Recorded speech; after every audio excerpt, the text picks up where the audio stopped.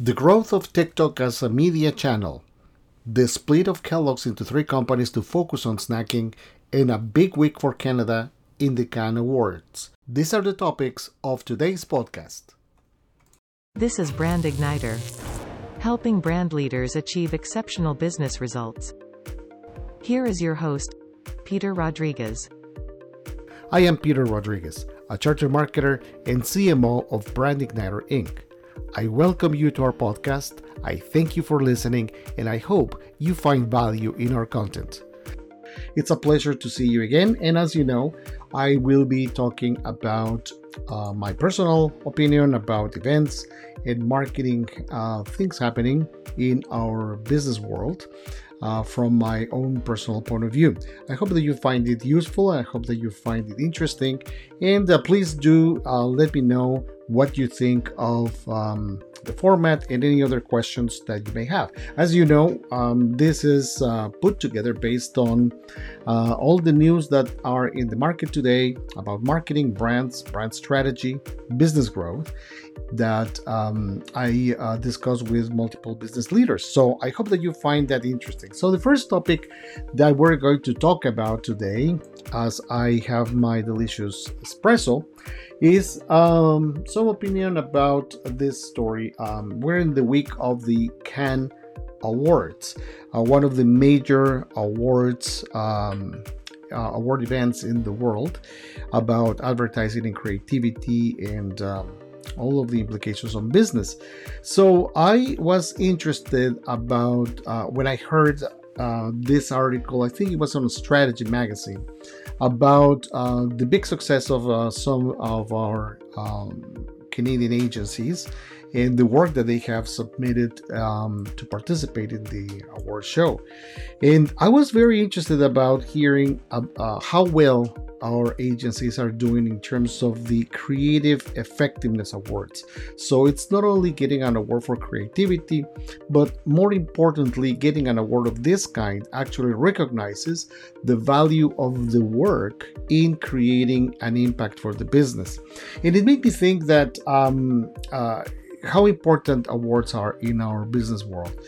For one, I believe in awards because I've been very fortunate to be the recipient of awards, like in a Cannes Award for Halls Cough Drops, the work that we did a few years ago, and Cassie's Award, which is now morphed into what now is the Effies in Canada. So that is just to say that I am a big believer that this has value. However, I do believe that the awards, no matter what kind, is the outcome and the side effect of doing great work. And to some extent, it has been in the news and it has been discussed very frequently in different forums about marketing, that sometimes the focus is so high in getting awards for the work that has been done that sometimes the objective of creating an impact with the advertising or with the work so that a brand can advance in their marketing and business plans, that sometimes that is overlooked. And I would like to know your opinion. In my point of view, I think that it is very important to preserve the priorities where they should be. So in other words, it should be first, make sure that the work delivers the work and the results that it is supposed to create.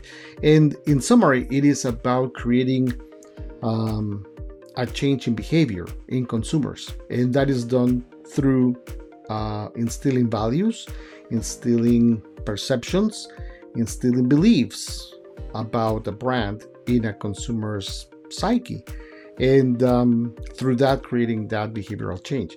So that is measurable. That is something that can be tracked and that can be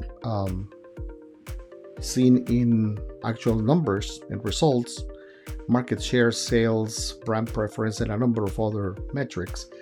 And that should be the number one objective of any kind of award. That should be the number one objective of advertising. And then if it is rewarded with some interesting awards, that would be fine. So what do you think? I mean, are the awards important for you when you're making a decision to assign business to an agency or to a business partner? Does that make any difference, or is that just something nice to see, nice to have? I'd love to know your opinion. I think that there is a big need for effective marketing that actually shows the results that I was talking about. And sometimes that is not the case. There are many examples of very creative work that are detached from the business results. And this idea makes me think about the quote from David Ogilvy, who I believe goes like this: if it doesn't sell, it's not creative. And there is a lot of truth to that. And that line has been in the industry for decades. And I think that the more we as marketers deliver results with the work we do, the better credibility we will have. So that is my take on the awards. I'm very happy for the Canadian agencies who have accomplished these great results. And I'm not going to go into the details of who won or who didn't, because that's not the purpose. The purpose today is just to give them a shout out, say that it is great that they accomplished that. But the point in this podcast is to ask your opinion. What do you think? Does that make you value a partner more if they have won awards or not? And how do you manage those expectations from your agency and from yourself? So net, my opinion is that advertising is about stealing values and perceptions that change behavior in favor of your brand. So, but what do you think? I would love to hear your opinion. This is part of my conversations this week with business leaders. I can tell you that most of them are in favor of results first and then awards second if they come. But the conversation can be very different in other spaces. So that is one. So let's move on to the next topic that I have seen in the media this week. And it is about TikTok. TikTok, who is emerging as the new darling of media. There was this very interesting article in the Wall Street Journal that talked about the visible growth of TikTok, specifically in how this growth is measured by the dollars invested on this platform. So, which is growing exponentially. Not only the growth in audience, but also the growth in their advertising. In the advertising investment.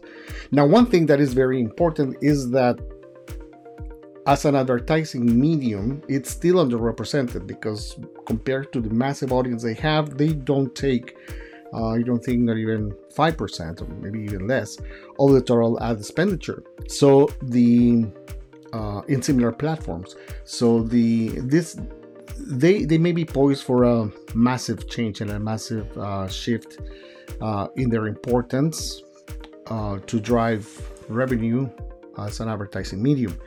But the important thing here is that I think that in the advertising world, it has been believed that TikTok is a platform that appealed to very young people.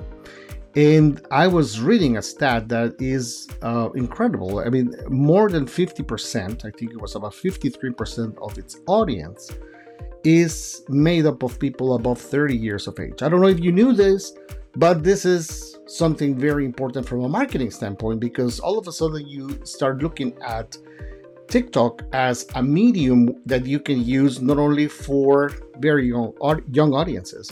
Instead, it is something that can have a huge impact as you plan your media for millennials, for example, which has been traditionally a difficult audience to reach. So is TikTok the answer? So what do you think?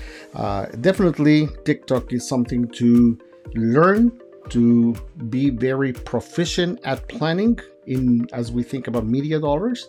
And I would like to know your opinion. And so that is a very big topic this week that seems to be resonating more and more.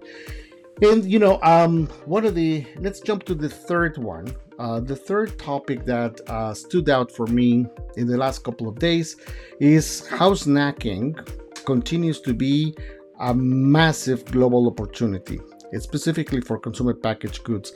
A big piece of news this week is that Kellogg, one of my former companies that I love so much, has decided to split into three public companies, as you may have seen in the news, and now they will be focusing one specific company to grow their snacking business globally. And that is a very big move, and it signals how important this opportunity is for the company. And in my opinion, I think that that is a very smart move, because when you're working internally of any organization, the internal focus seems to take control of decisions. So all of a sudden, if there is a portfolio that is probably let's say a maintenance portfolio or even a cash cow portfolio, but it's so important because of its size and because of how much it influences the quarterly and yearly results, that it takes a lot of focus naturally so that things work well there, at the expense of other categories that may be more promising, but in the long term. So by creating these splits into very separate business units or companies, the focus in this case specifically on snacking will be precisely on the insights and drivers of this category, which are different from, let's say, cereal as part of breakfast. So I am very intrigued. I'm very excited about this news that were made public, I think, a day or two ago. And what it signals to me is how smart and how critical it is to retain the ability to focus on the businesses that have big opportunity to grow. And that is one of those trends that we will see more of, and evidently the way that the world and society is moving on a global basis, this has a tremendous opportunity to deliver results. So I'm looking forward, and I'm rooting for their success, because I think that there is a ton of good things coming for that company. Now, this also brought to mind another piece of news about Mondelez.